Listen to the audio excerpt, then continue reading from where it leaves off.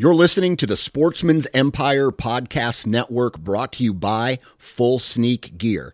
Check out their entire lineup at fullsneakgear.com. Also be sure to check out our entire stable of podcasts at sportsmansempire.com. New from Moultrie Mobile, the Feed Hub offers first-of-its-kind cellular connection and control for nearly any spin cast feeder on the market. When used with the Moultrie Mobile app, you can monitor feed and battery levels, run feeders on demand, receive alerts when feeders are clogged, and remotely adjust feeding times. The Feed Hub is ideal for anyone who maintains feeders. Remove the guesswork and save time by planning feeder maintenance before you drive to your hunting property. For more information, visit MoultrieMobile.com. You're listening to the Sportsman's Nation Podcast Network, brought to you by Lacrosse Boots. Lacrosse Alpha Burley Pro delivers an athletic and glove-like fit that will hold the foot in place to prevent chafing and rubbing while on the move. Featuring hand-laid premium rubber over cushioning neoprene, Lacrosse Alpha Burley Pro boots are comfortable, durable, hunt after hunt, and season after season. For more information, visit lacrossefootwear.com. Lacrosse Boots. Done right since 1897.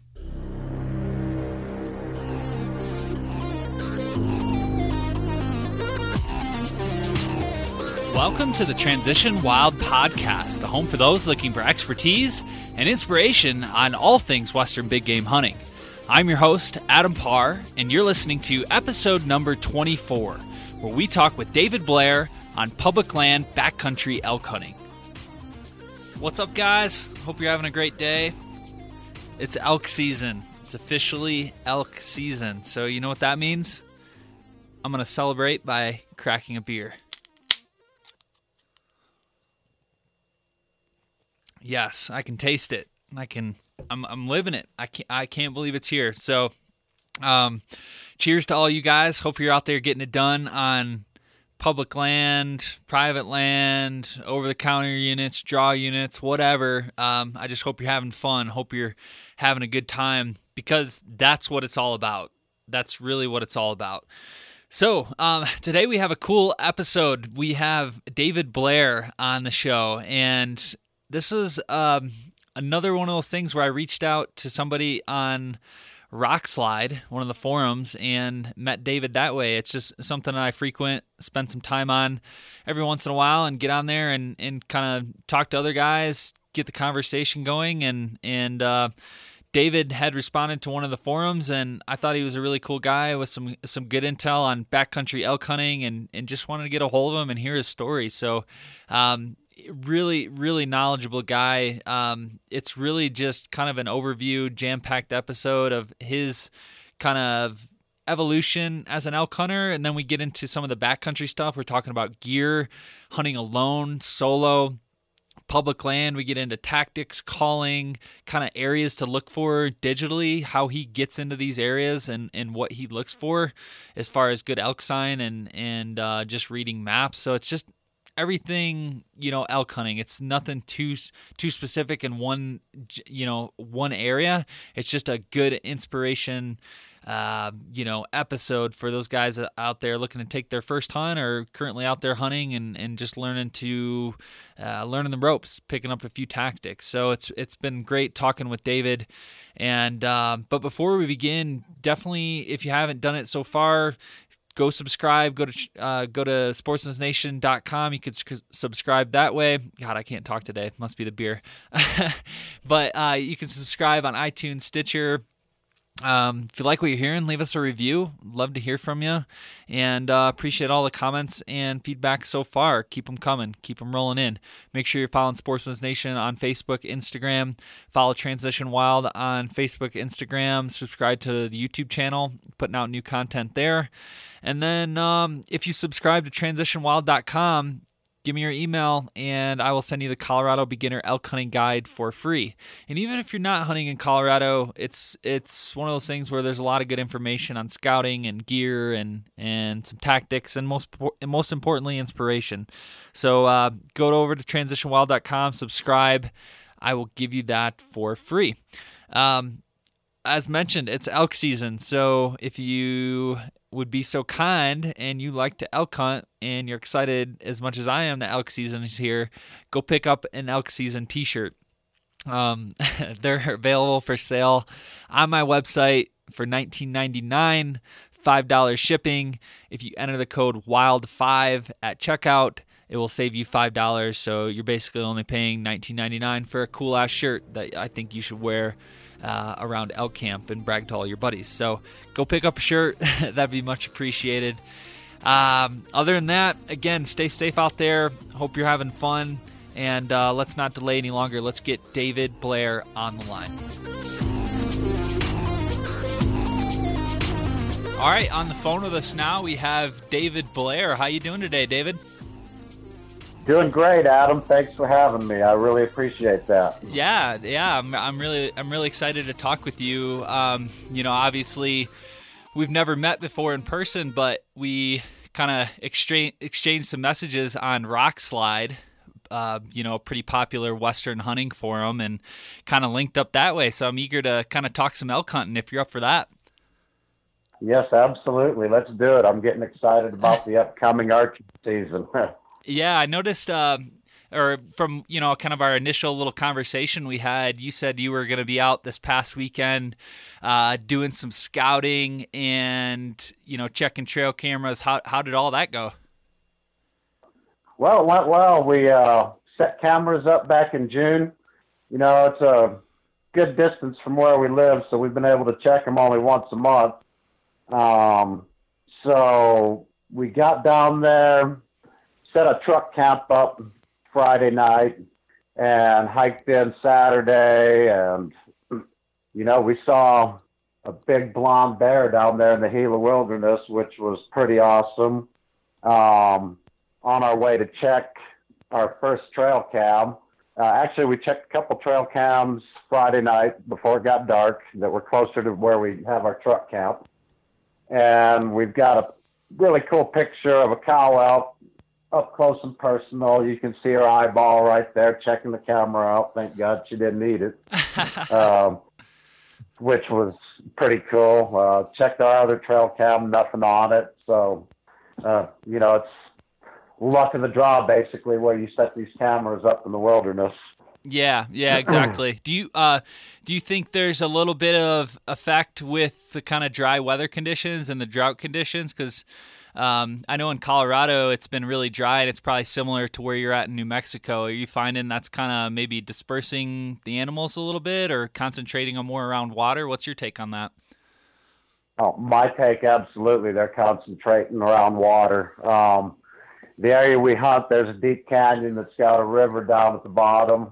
No place I'd ever want to hunt just because it'd be difficult getting one out from down there. But we saw 8 or 10 cows that finally started to move up into the area because everything's turning nice and green now.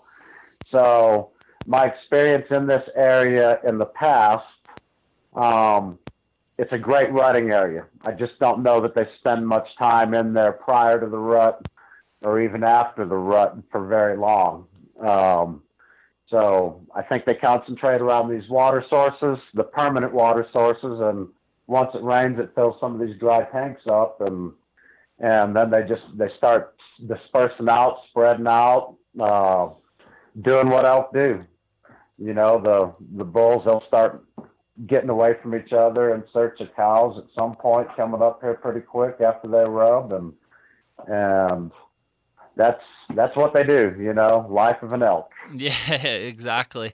Yeah, that's one of the things I'm interested. I haven't been able to get back to some of my pretty remote camera locations over the past month, and I was a little worried because when I initially hung the cameras up there, there's still water, but that was due to the snow melt still coming down in June, but I know there was only like a week or two left of that, and I'm just wondering if some of those areas will be pretty much barren by the time elk season rolls around because it's been so dry, and maybe I should concentrate on some of those, creek and spring-fed kind of areas.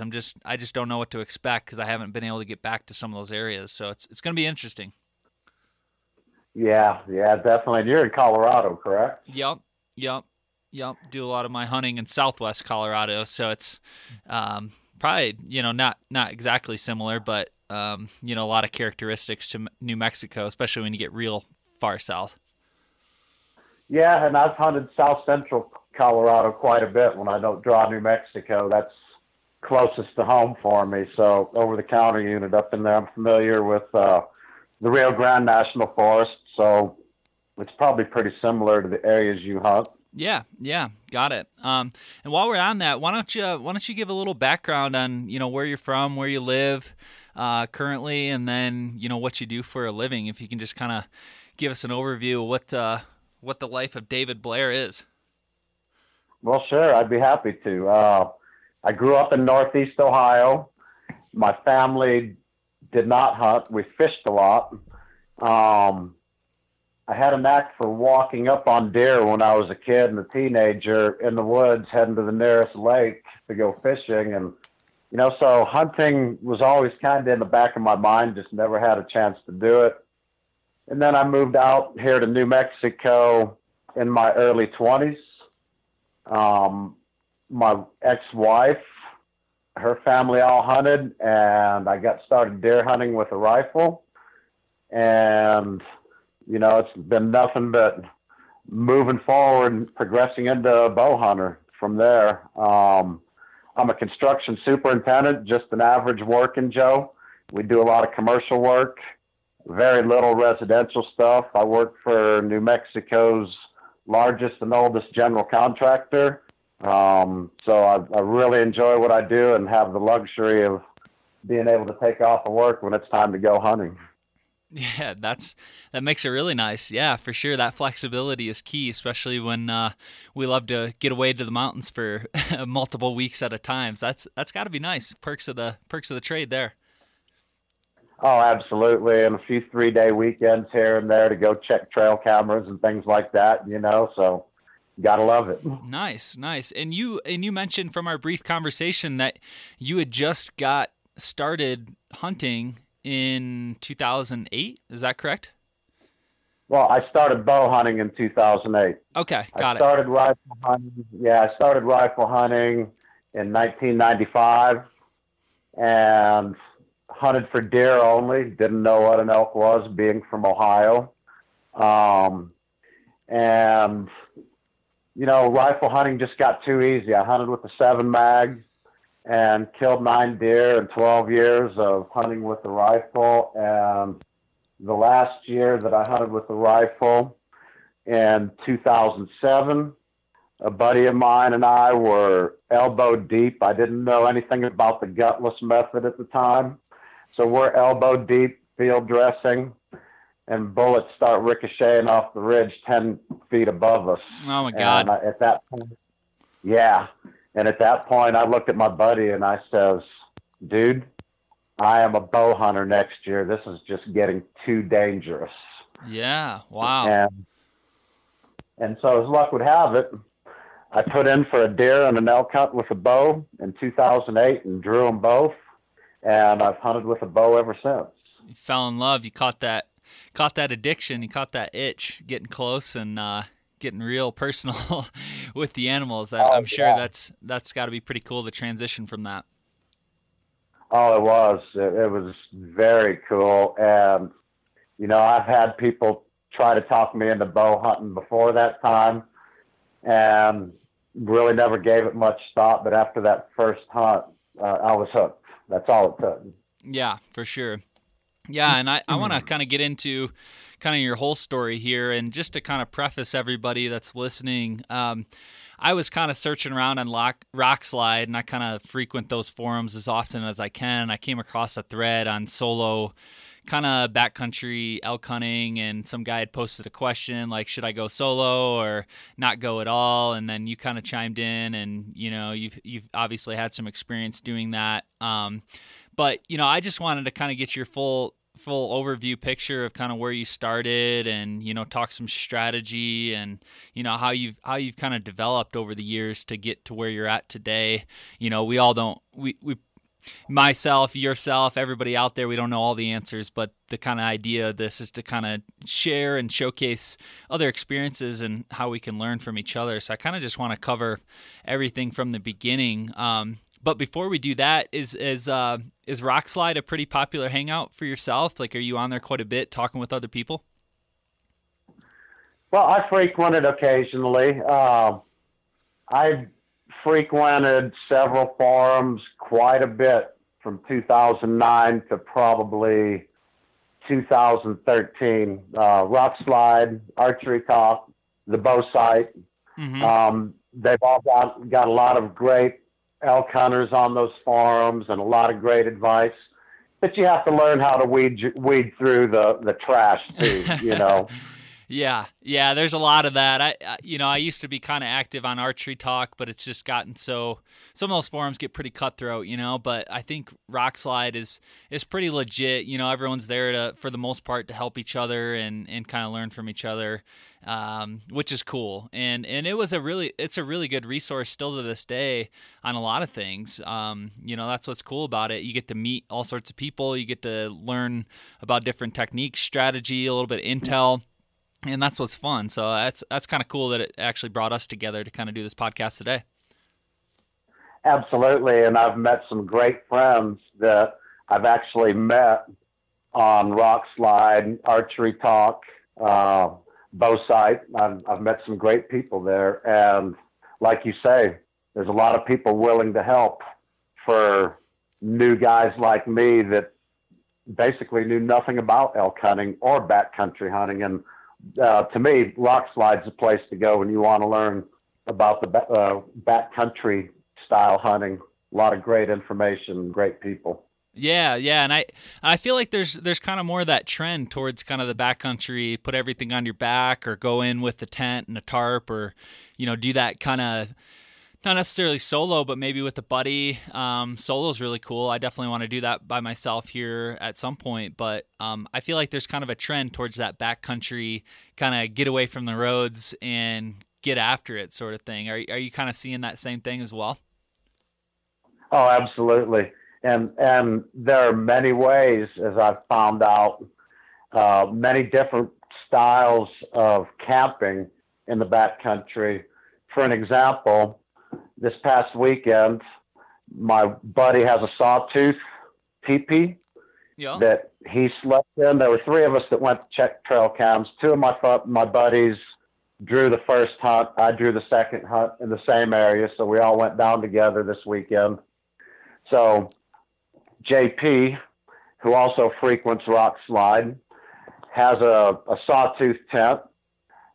Alan has a hammock with kind of like a tarp that goes over it. Yep. And I have a big Agnes, so nice. There's many different choices out there, I mean, you just have to try a few, and that's part of the fun of learning backcountry style hunting. You try what you think is going to fit for you. And if it doesn't work, well, you're spending more money and buying something else. It can get quite expensive, but I've been relatively lucky on that front and bought some good gear over the years, so I haven't had to replace too many things. Yeah, you buy it once, you buy it right. So is that something that you kind of started buying pieces here, pieces there since 2008, or is that something that's been kind of recent over the past, 4 or 5 years where you're starting to get more of the lightweight camping gear and teepees and, maybe stoves, all that stuff? Yeah, it actually started in 2009 a little bit, because after that hunt in 2008, and let me preface that with, I hunted from truck camp from 2008 to 2014. And during that time, I would gather a little bit of gear each year because it is rather expensive. Yep. And truck camp, for somebody who's never been in the backcountry, it's a great way to go until you learn yourself, learn how you act and react to certain situations in the mountains, because the Rocky Mountains are unforgiving. Yeah. And you better make sure you have the right gear before you decide to hike in 5 miles or 7 miles or however far you're going to hike in, because there's no phone service in a lot of these places, and there's nobody going to hold your hand out there. Yeah. Well, I think the elevation, the evolution is really cool, because like you said, you go from not hunting to rifle hunting, and then you go to rifle hunting to bow hunting, and then you go from car camping next to a road to backcountry into the wilderness, right? 5 miles deep. And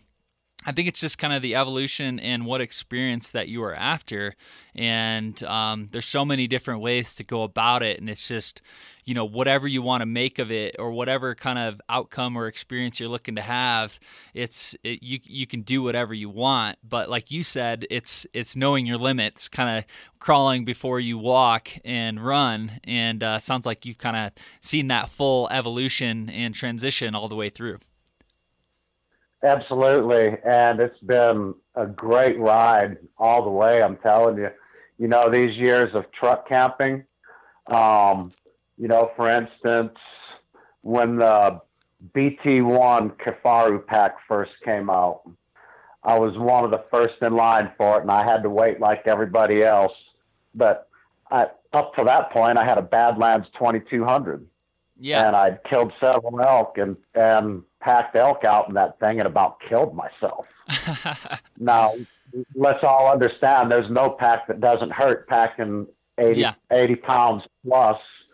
But a Badlands 2200, I don't want to badmouth Badlands, because they make great day packs, but you're 5 miles back in there.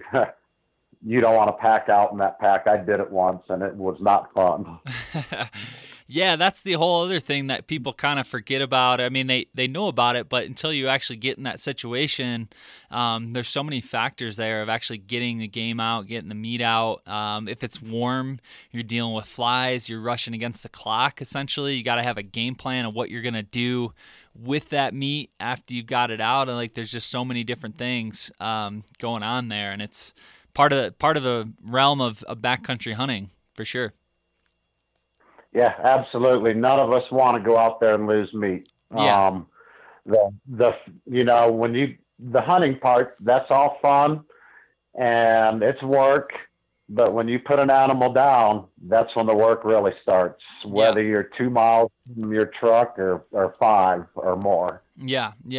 So how did you get started with kind of this backcountry DIY, maybe solo elk hunting? Is this kind of something that you've obviously you've kind of gotten into on your own, but you had mentioned on the phone you had kind of some certain mentors that you've kind of, talked with and learned from. Tell us a little bit about that evolution of getting into more of the solo or, backcountry style hunting. Absolutely. Well, I have one mentor in particular, and let's keep in mind, I started hunting when I was 32 years old, started bow hunting when I was 44 years old, and my backcountry mentor was 15, 16 years younger than I am. But he'd been there and done that and does it to this day. His name's Conlon McConnell, also known as Slim 9300 on some of the forums. Is that how you met him? But yeah, I met him on the forums. I've talked to him I started talking to him on the phone. We started talking packs, tents, cook stoves, food, the whole gambit, because he'd already been there and done that. So I was able to jump right into buying the right stuff. And when I was ready to do a backcountry hunt, I had everything I needed. And having a mentor like that is crucial. I mean, and Conlon's such a great guy. Shares information, tells you what works, what doesn't work. He's tried many different packs and tents and tarps and clothing and cook stoves and things like that. He was just a tremendous resource, and I capitalized on it, believe me. I bet, yeah, because like for me, that's hunting wasn't unfamiliar territory when I moved from Michigan to Colorado, but kind of the backcountry wilderness, and then having all the gear, it was pretty overwhelming, to get everything that you need and learning how to camp. I mean, I'd camped before, but you're talking campgrounds that are pretty established, or maybe some state parks where you've got kind of some luxuries there and you're not really far away from civilization. It's an entirely different ball game. So I'm sure having somebody like that to kind of walk you through, this is what you should do, this is what you should not do, spend your money here, save your money there. I'm sure that was a huge resource. Absolutely. And so, this information is available out there on forums like Rock Slide. I mean, these guys have been there and done that, and they know what works. Now, there's a lot of things that are personal preference, for instance, backpacks or tents or even your food. Yeah. But you figure that stuff out as you go. Yeah. Yeah. What were some of your like kind of initial struggles, maybe the first couple times you were out there by yourself, or some of these extended, maybe you got into more of a long weekend hunts first before you went into maybe a week long hunt. But like, what were some of those first initial struggles that you went through with getting started with backcountry style hunting? Well, I had the gear, so that was not an issue. The biggest struggle is finding the right place to camp and being close to the animals. Yeah. So that's a big struggle because you're taking a chance. You're picking these places on the Topo maps and Google Earth and things like that. And you're talking to various people about different areas. And, you get in there 4 or 5 miles, and it's a ways to just, if you're not into animals or into elk, you've got to pack up camp again and move. And now you're talking 65, 70 pounds on your back and moving another 3 or 4 miles away, setting up camp and doing it all over again and hoping that you're finding the animals. That was the biggest struggle for me. Yeah, I can see that. It's not easy, figuring things out. And I remember you telling me on the phone too that one of your recent hunts, maybe a couple years ago in Colorado, you had kind of just you almost picked a spot on a map, right? Like you were digital scouting and you're like, this spot looks good. And it turned out to be, good, in regards to elk movement and sign and bugling bulls. What's that process that you go through in order to kind of select that spot, or maybe some things that you're looking for? Well, I am looking for, first off, the habitat, food, water, shelter, and space. So those are the first things I look for. If I'm looking for drainages that have water, I'm looking for benches along those drainages. I'm looking for multiple saddles where elk can come in and out of those drainages, basically junctions, with maybe another drainage on the other side of that ridge. Food's always a crapshoot unless you talk to maybe people that hunt and live in the area and scout it. If you don't live in the area, that's the biggest thing. If you don't live close to the area, all you can do is scout on the maps and talk to people, talk to the biologists, see what the elk are eating, find out what the elk numbers are in a particular unit.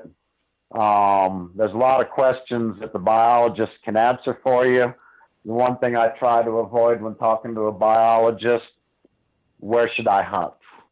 Because chances are that biologist is going to send everybody he talks to those areas. Yeah, that makes sense. That's a good tip, because they they're going to go off past experiences, right? Or maybe spots that they're familiar with, have heard about, and there could end up being a pretty good traffic jam in that area, I'm sure. Exactly, and when in an area that I deer hunt, it's that way. game wardens or biologists. It seems like, I used to have these areas to myself, and now there's just an influx of people deer hunting these areas. And I'm sure they're talking to biologists because I sure didn't tell them about it. Yeah. Keep that a secret for sure. And you kind of touched on, one of the struggles was kind of like finding a spot to camp. In regards to like this spot that you've had pretty good success in, or you went in blind and it turned out to be good. Like what is an ideal location of being close enough but not too close? And then, because like I did that initially when I went in for my first archery elk hunt. I actually did go in solo by myself just for an overnighter, but I kind of did the same thing, picked a spot on the map. This is where I want to get to, but I was like in the bulls. Like I went right into the bedding area pretty much, and they were screaming around me the whole night. And I woke up to screaming bulls, same thing. So like I was almost too close. So what kind of, ideal spot are you looking for specifically, and what is kind of that zone or distance that you're looking for to set up that camp and be close enough but not too far away? Well, the area you described is where I want to be, actually. I do cold camps. I don't light a fire. It's very quiet around camp at night, and I've had elk in camp at night, bugling all night long all around me. So I love those types of places because you don't have far to go to find them in the morning. Yeah. But at the same time, I don't want to be in their bedding area. So I try to strategically choose a ridge that I think might not be their bedding area, might be a lower ridge than the ridges around you, with water on either side or one side or the other, long ridges. Those are the types of areas that I like to try to choose right there if they're available. Yeah, that makes sense. Now, talking about that spot that you were in, you had mentioned you had like, you called in like 16 bulls, or you had a lot of good activity in that area. What, can you just like kind of describe that experience and, maybe what specifically made that spot so good? I mean, you kind of touched on it earlier, but, just kind of describe what you were going through in that spot and, why you would go there again or what you would do differently. Oh, absolutely. So, this was a little bit different of a backcountry style hunt because I was limited to my time in the elk woods last year because of where my construction project was at. I didn't have time to take off of work, so I had to hunt weekend warrior style. So what I did, Colorado, as you know, has many ATV roads where you can get quite a ways back in there on an ATV and never see another person if you choose the right ATV trails. So what I did, I borrowed a good friend that I met up in Grand Junction, Colorado, borrowed an ATV, and I picked the spot on a map. It was the only creek in the area. And I said, well, I'm going to try that. And, I have nothing to lose. I'm only hunting 2 days, on each weekend. So I didn't have a whole lot of time to go wandering around and hike way back in there. So I chose a spot next to a creek. I'm driving up this ATV trail and I see this perfect flat spot with some tall spruce trees for cover right there next to the creek. I stopped the ATV, and this was while I was out scouting in the summertime.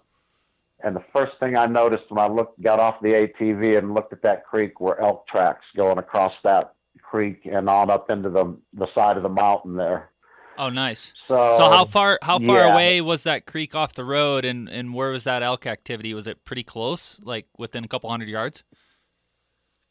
It was probably ranging between 500 yards and a mile from the road, from the ATV trail. Got it.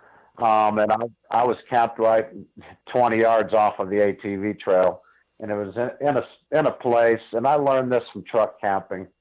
I used to do a lot of hunting in places that looked so obvious that people would drive right past them, and I'd be into elk a couple hundred yards off the road because nobody's hunting that stuff. Yeah. They It's overlooked. drive by, and they overlook it, and they want to hike 5 miles back in to find elk, when essentially you don't always have to do that. Yeah, I found the same thing.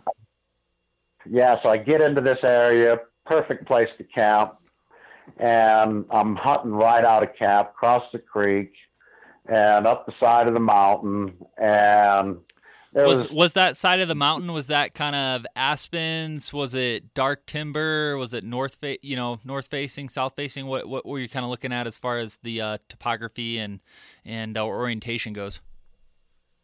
I'm glad you asked that. West side of the mountain, west side of the mountain.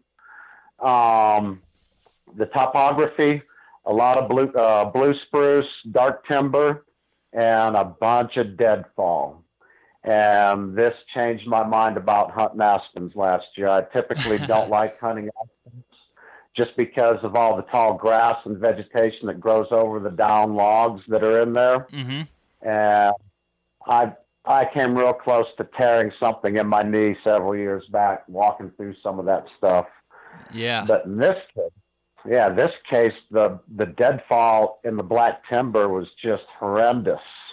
I mean, it was deadfall everywhere. It would take me 2 hours to go 200 yards, you know, because you're climbing over stuff and trying to be quiet at the same time. And to this day, I don't know how elk navigate that stuff with ease, but for a human, it's tough.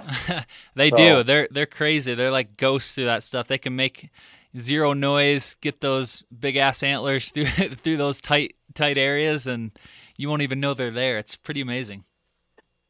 Oh yeah. So, you know, opening day, which was last weekend of August in Colorado, I'm in I get out of camp before the sun comes up, and I walk up about 500 yards behind camp, and I'm in this aspen pocket that's surrounded by black timber.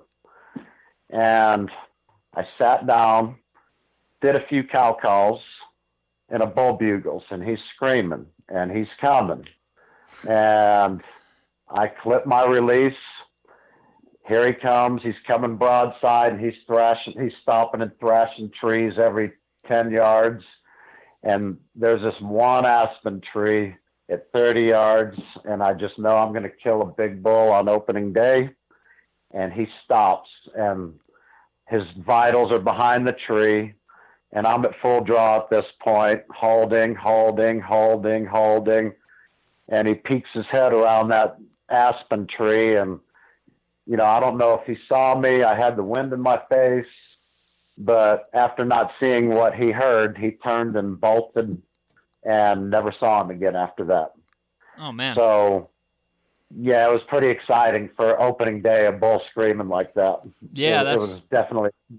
Yeah, you can't ask for much more than that, to have something that close, that big. And I found the same thing too. Like I kind of look for those areas where the aspens are kind of mixing with the dark timber, the spruces, because it's kind of a good mix of cover and food, you know. So like the aspens are letting in a little bit more sunlight, so there's some grass in there, a little bit more open, and then you've got kind of close bedding and thicker cover with all the deadfall, and it's cooler, right, in those dark timber areas. So I've just found really good kind of movement and success and just sightings in that area of elevation and where the terrain in regards to where the aspens are meeting the dark timber. Do you find that as kind of a good trend as well?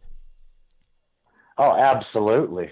No doubt about it. Now the one thing that I learned last year as well, so this particular aspen patch was probably 200 yards wide and maybe 300 or 400 yards long, surrounded by black timber.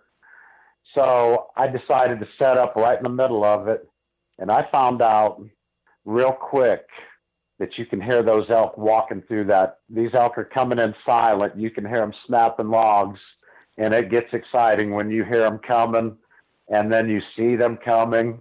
I called 16 bulls into bow range last year. I did not kill anything, unfortunately. A few things went wrong. They saw movement. They winded me, heard me, something, but it just fell apart at the last minute. I had one bull at 15 yards, his head down in the tall grass, and I just know he can't see me because I cannot see his eyes. So I start to draw, and somehow he saw that, jump, turned, and he was out of sight before I could get back to full draw. So, wow. That's part of elk right there. Yeah. Oh yeah. I've been there, done that. I had a lot of swings and misses last year myself, and just blown stalks and blown encounters. But that's archery hunting. That's definitely going to happen. And if it hasn't yet, you haven't been doing it long enough for sure. Are you the type of guy who's kind of more of a run and gun, kind of calling and covering the miles, or are you kind of concentrating on some of these spots where they're there, there's sign, they're hanging out there, and you're just kind of working those kind of smaller, dissected areas, so to speak? Are you kind of close quarters, or are you putting on the miles? That depends on the sign that I see. Yeah. And the smells. Believe me, you can smell them when they're close. Yeah. If I'm not seeing a lot of sign, I keep moving till I do see sign. When they're not talking, they're hard to find. So you have to pay particularly close attention to the sign. Tracks, elk poo. It smells like an elk barnyard if they've been there, So, if they've been there, that doesn't mean they're still there, but you can start working the areas methodically until you find them, is what I've found. Now, if I'm not finding fresh sign or hearing elk talk, I'll run and gun like everybody else and cover some miles. Yeah. And that, boots are a huge deal on that. So yeah. Make sure you have good. Yeah, for sure. That's essential. One of the things I'm kind of excited to do a little bit more of this year, just because, obviously I have the luxury of living in elk country. So it's just out my back door, so to speak. Within a hour drive, I can be at some of these locations. But one of the things I'm looking forward to this year is just kind of doing more kind of like early morning hunts before work, and then maybe busting out of work early a couple days a week and kind of getting back into some of these spots. But my kind of strategy for some of these limited time hunts is that I'm just gonna kind of be working these roads. And I don't know if I told you or not, but I work for Quiet Cat. We make the electric mountain bikes. But I'm gonna try to get on parked. I'll throw the bike off, run some of these ATV trails and crank out a bugle here. If I don't hear anything, maybe I'll go half a mile further, throw out another bugle or some cow calls, and just kind of work the roads that way for some of these limited time hunts. Have you kind of done the same thing where you're just kind of traveling these roads, listening, and then moving along that way? Well, actually, that's a very controversial subject since you brought that up, at least on the forums. Yeah. But it works. I've done that, and I've found elk like that in these overlooked places where the ATVs go screaming by or the pickups go screaming by and don't even stop and give it two thoughts. Yeah. But it can be a great way to find elk when you're on limited time and you want to cover some ground and you don't want to waste time because you don't have that time to waste. That's a great strategy. And particularly if you can be in there before the sun comes up and using that strategy, absolutely, I would recommend it for those who don't have the time. Yeah. I think what's his name? They call him Elk Nut, like Paul Medell. Is that his name? I think he's talked about that strategy sometimes, and that's how he kind of concentrates his his hunting, especially on limited time, over the counter, public land. It's just one of the many strategies he uses, and in addition to his calling in that whole regime. But I'm excited to try some of that out, and he seems to have good success with it as well. Absolutely, and I've talked to Paul many times on the phone, and he is one of my elk mentors. So, oh, cool. He has definitely taught me a lot over the years and helped me along where I've struggled and confirmed certain thoughts that I've had or not, but he's been a great guy to talk to and bounce ideas off of, because he's got a lot of experience. And, I don't take others' experience lightly. I've been at this for about 10 years now, and there's guys been doing it for 30, 40 years. I'm going to listen to what they tell me. Yeah. Yeah. So, and then you kind of develop your own style based on, you learn from other people and then your own experiences. And eventually you've got your own style that might be a mixture of a bunch of styles. Yeah, exactly. Just kind of go after it. You can only talk so much. You can only read so many forums until you actually get out there and do it. That's when you're actually gonna really soak it all in and really learn a number of things, from just becoming comfortable to finding out to calling to what to do in this scenario, all that good stuff. Have you kind of had any takes on being uncomfortable? Like, have you had any kind of scary moments, or you get lost, or when you're solo, is there anything that's kind of happened that's been kind of out of the ordinary, or just stuff that you've kind of been in a certain situation that's a little bit dicey? Well, actually, in 2012, hunting the Gila Wilderness, which is where I'll be hunting this year, didn't know anything about the area. Just knew it was a good unit that's chock full of bulls, and good bulls at that. If it's a wilderness only unit, you can walk in, horseback in, get dropped off horseback or mule or whatever. So there was a fire down there that previous year, and I've been reading a lot of people are going to hunt the burns. So I concentrated on the opposite side of the unit and found a couple water holes on the Google Earth maps and topo maps and things. And so day 3 or day 4, I think it was, I had a couple buddies that came down and hunted the weekend with me. And after that, I was on my own at that point. And I was hiking into this water hole, and I saw 3 hunters coming down off this ridge. So I just stopped and watched which way they were going, and they crossed down through a creek and up the other side and out of sight. And I happened to look up to the left. There's a pretty big blonde cinnamon looking bear up on top. And he just kind of meandered off over the hill, kind of in the direction that I was wanting to end up. And I'm side hilling across the face of this mountain, and I get on the other side into the drainage, and I start coming up the drainage, and all of a sudden there he was, probably 10 paces, staring me down, clicking his teeth. It was very nerve-wracking. I carry a sidearm when I hunt solo. It just gives me ease of mind, for lack of a better term. I feel better. I sleep better at night, knowing that I have a chance anyway.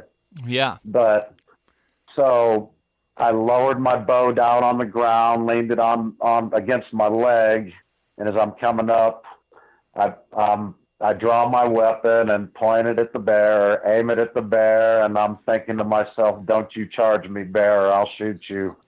I don't want to shoot you, but I'm going to shoot you if you charge me, if you take another step, all kinds of thoughts going through your head. And it seemed like an eternity, which was probably in reality 15, 20 seconds maybe. And then all of a sudden he turned and bolted, and I'll tell you what a relief to see his hind end leaving. Oh, I bet that could be, that'd be intense. Yeah. He was a big bear, well over 300 pounds. I'm guessing he was big. Yeah. Is that something it's kind of tough to get used to being on your own. Like I know when I go on some of these long hikes or I'm by myself or I've done an overnighter, it's a little bit in the back of my mind. It's always like, what if, like what if I break my leg, or what if something happens? You kind of lose that sense of security in a certain aspect. Is that something that you kind of had a tough time getting used to, or was that something where you prefer the solitude over hunting with a group or a partner? What's kind of your take on that? Well, I do prefer the solitude, absolutely. But however, I've been hunting solo since 2015 in the backcountry, packing in, and the first couple of years were a little bit unnerving when you start hearing logs snap around your camp at night and you're in your tent and you don't know what it is. It's a little bit unnerving, no doubt about it. But at the same time, you have to face your fears to conquer them. I mean, you just have to be smart about how you do things. The biggest thing in elk country, which is also bear country, cat country, in some cases wolf country, you have to be prepared for the unexpected. And the biggest thing I tell people is don't even put a Cliff Bar in your tent. I hang my food 75 yards from my tent. Yeah, it's a pain in the rear end to go over there and pull it down out of the tree every time you want to cook a Mountain House meal. I know those Mountain House meals are sealed, but bears have a good sense of smell, and I just feel much better knowing that I don't have any food in my tent.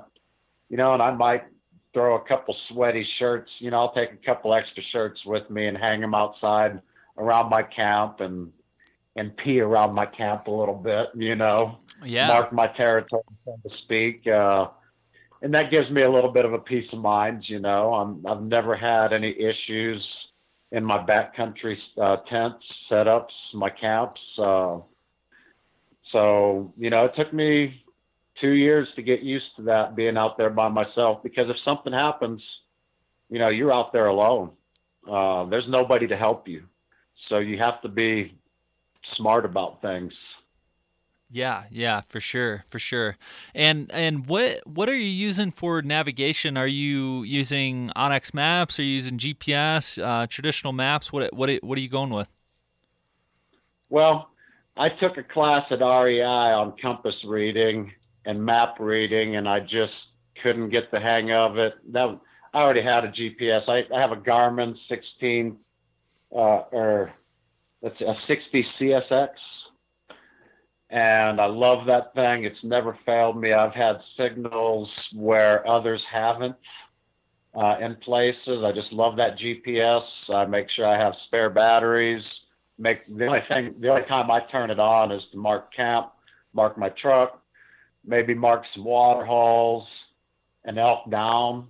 But I don't leave it on for tracks or anything like that. I'm just interested in marking certain points, mainly my camp, my truck, and an animal down, or where if you're hearing elk bugle in a spot, but they're off in the distance and then they shut up, I might mark those spots like that, but definitely I'm a big believer in a GPS, and what made me a believer in a GPS, 2009, my second year elk hunting Colorado.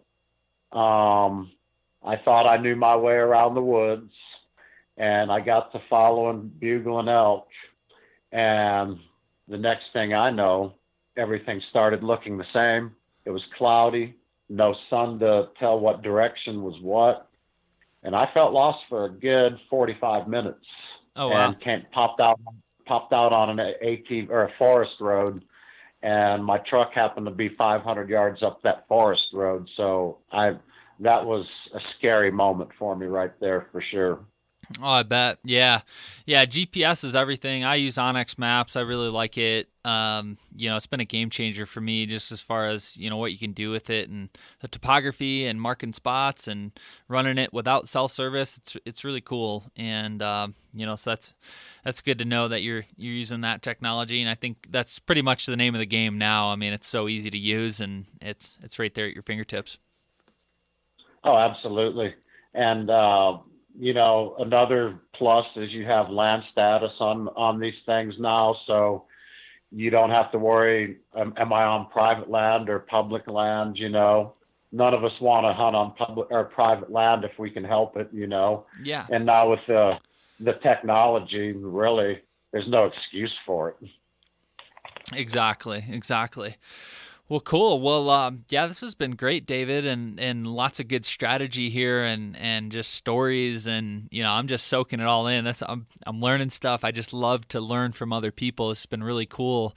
But before we drop off here, let's hear about maybe one of your most memorable elk hunts, whether it's rifle or bow or with a group or solo. Talk to us, maybe relive one of those kind of most memorable hunts, whether or not you killed anything.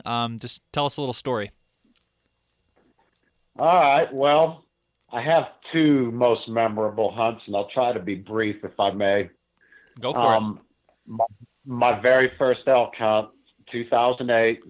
I'm telling my buddies I'm going to kill a herd bull. I'm going to kill a herd bull, and they're laughing at me. And, I didn't kill a herd bull that year, but my very first encounter with an elk was a herd bull. Knew nothing about calling. Called the bull in with a hoochie mama. He came a long ways, maybe 500 yards, and stopped at about 20 yards. Screaming. He's behind a bunch of trees. I don't have a shot. All I can see are bits and pieces of him. I could see his antlers good enough to know that he was a monster. And he ended up turning around and walking back the same way he came. But I came off the mountain that day with the shakes and hooked for life. I bet. So next couple of years, after talking to Paul Medell, a.k.a. the Elk Nut, and learning some things and trying different things, I killed 4 cows the next 4 years. And then 2012, this was my pinnacle up to that point. I had moved to Hawaii to work on the island of Oahu in April. Found out in June I drew my Gila tag that I put in for. So I flew back home to New Mexico, went hunting. It was a 10-day hunt. At the time, the hunt was split up into 3 hunts. I had the first 10 days. Elk were silent. Day 9.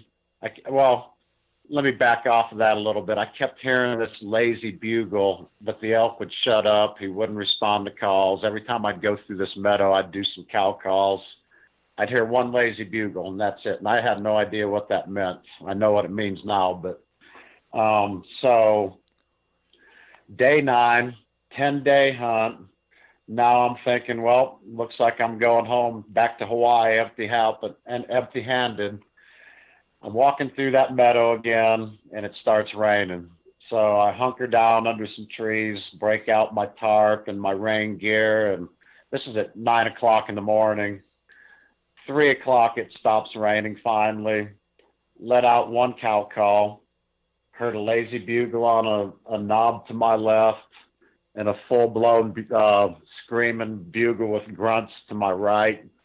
And more cow calling. I couldn't get them to come, and then it just went quiet. So I thought to myself, all right, I'm going to circle around that knob over here back to the south, get the wind in my face, and work up onto that knob right there where I heard the screaming bull. And if I don't have any action there, I'll work my way down through the saddle and up onto the other knob right there and see if I can make something happen. So I get up onto that first knob. I found where he was bedded down. It was obvious from the smell and the sign, but he was gone.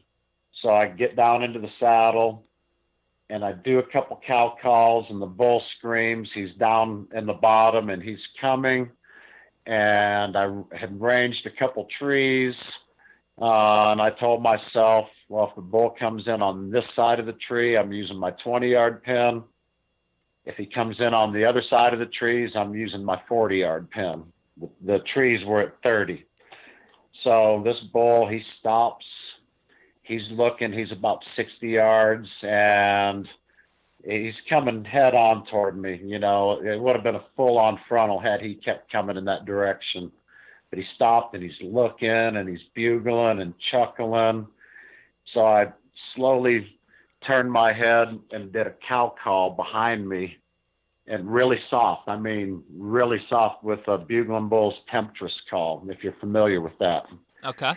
And this bull turns and he's making a beeline for those 2 trees that I just ranged. And he was on the other side of those trees. I cow called. He stopped in between this little window of about 18 inches wide.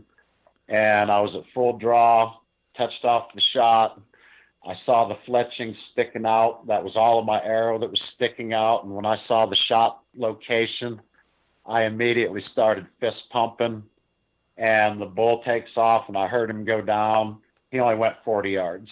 And that was my first bull. Wow. So I'd killed 4 cows up to that point. And I killed 1 in Colorado and 1 in New Mexico in 2009, my second year hunting, again in 2010 and 1 in 2011, and then finally killed my first bull in 2012, year number 5 of elk hunting. So, you know, the biggest thing I can tell new guys is kill something. If a cow steps out, kill it. Elk meat's good. Get used to the process. Yeah. Learn how to break down an elk. Learn what it's all about to pack an elk out. Because if you keep putting yourself in position, you're going to kill an elk at some point, or you're going to kill a bull at some point. You know. So, and I killed another one in 2013. A small bull up in south central Colorado. You know, and I've had a string of bad luck since then. It's been 4 years since I've killed an elk, but I've been into them, and my calling has gone to another level. But that's part of solo hunting too. When you call, they know exactly where you're at. Yeah, that's a whole different realm. Well, that's really cool, David. I really like that story and that evolution, and you know, killing your first bull. And I love that advice too. I mean, just get that experience, pull the trigger, you know, get a cow down, get whatever is legal down, and just kind of build that repertoire and go through the motions, and your time will come. And that's exactly what I'm hearing from you. So that's really cool. Great story. Loved every minute of it. Can't wait to start here myself here in just a few weeks. Well, I appreciate the opportunity to talk with you. I'm very flattered that you had me on your show. I appreciate it. There's a lot of people elk hunting now, and bow hunting in particular, and I hope there's somebody out there that can take something out of this. Oh, definitely. This is a great episode. Loved all the strategy, the tactics, and the stories, and most importantly, the inspiration. So, really appreciate it, David. You have a great evening, and we'll talk to you soon. Okay, look forward to it. Thanks, Adam, and you have a great hunt. Good luck to you and all your buddies who are going to be hunting this year. And there it is, another episode in the books. Thanks again to David for coming on the show. Wasn't he a cool guy? I'm really glad I reached out to him, and you know, we even talked after we kind of hung up on the episode here, but we talked for another 20 or so minutes, just shooting the shit, telling stories, and I honestly feel like he's a new friend, and would love to meet him someday. So that's just one of the cool things about hunting, about doing this podcast, about doing the blog, about getting involved on social media or on a forum. You never know who you're going to meet, and you never know what connections you may make. So put yourself out there. Get involved on a forum. If you're new to elk hunting, if you're new to hunting, if you're looking for an elk hunting partner, a Western hunting partner, somebody go on a hunting trip, forums and some of these Facebook groups are a great place to start. I see so many forums, especially on Rockside, of guys that, oh, my buddy backed out on me, or I can't get anybody to go with me to hunt Colorado or hunt elk. What should I do? Is there anybody looking to meet up or would hunt together? that's one of the cool things. So start talking on there. You never know who you might meet. You never know where it could lead to. So if you're kind of lost and you don't have somebody to hunt with, check out those forums. It's a great place to be, and also learn a little bit along the way. So hope you guys enjoyed that. I definitely want to do more episodes like this where it's just good storytelling, tactics, real hunters, real people, public land, doing it yourself, learning the ropes. There's other podcasts out there that have quote unquote celebrity hunters, and that's cool too. They all have their wealth of knowledge, and they're popular because of that. But I love, and I'm totally not against that, but I just love hearing from the everyday, working man who's out there doing it. And, this is one of those episodes. So I hope you guys really enjoyed this. Hope you learned a lot. I certainly did. It's one of those things where I can look back and listen to, and, I'm sure I'll listen to it a few times and learn something on each episode. So, again, thanks again for listening. I've been babbling long enough, but before we drop off, go get an elk season t-shirt, transitionwild.com. Go to the shop page, enter code WILD5 at checkout. You'll get $5 off your order. That's basically like free shipping, $19.99. It's elk season, celebrate, and get that shipped right to your door. Subscribe to transitionwild.com. If you do, I will send you the Colorado Beginner Elk Hunting Guide for free. It's a really good resource. It's going to get you started with scouting, where to hunt, when to hunt, gear, tactics, and most importantly, inspiration. So it's a 10-page PDF that I put together. Subscribe, give me your email. I won't spam you, I promise. But go to transitionwild.com, subscribe. I will send you the Colorado Beginner Elk Hunting Guide for free. All right, check us out, sportsmansnation.com. Go subscribe there, leave us a review. Be much appreciated. Thanks again for tuning in, and we'll talk to you soon.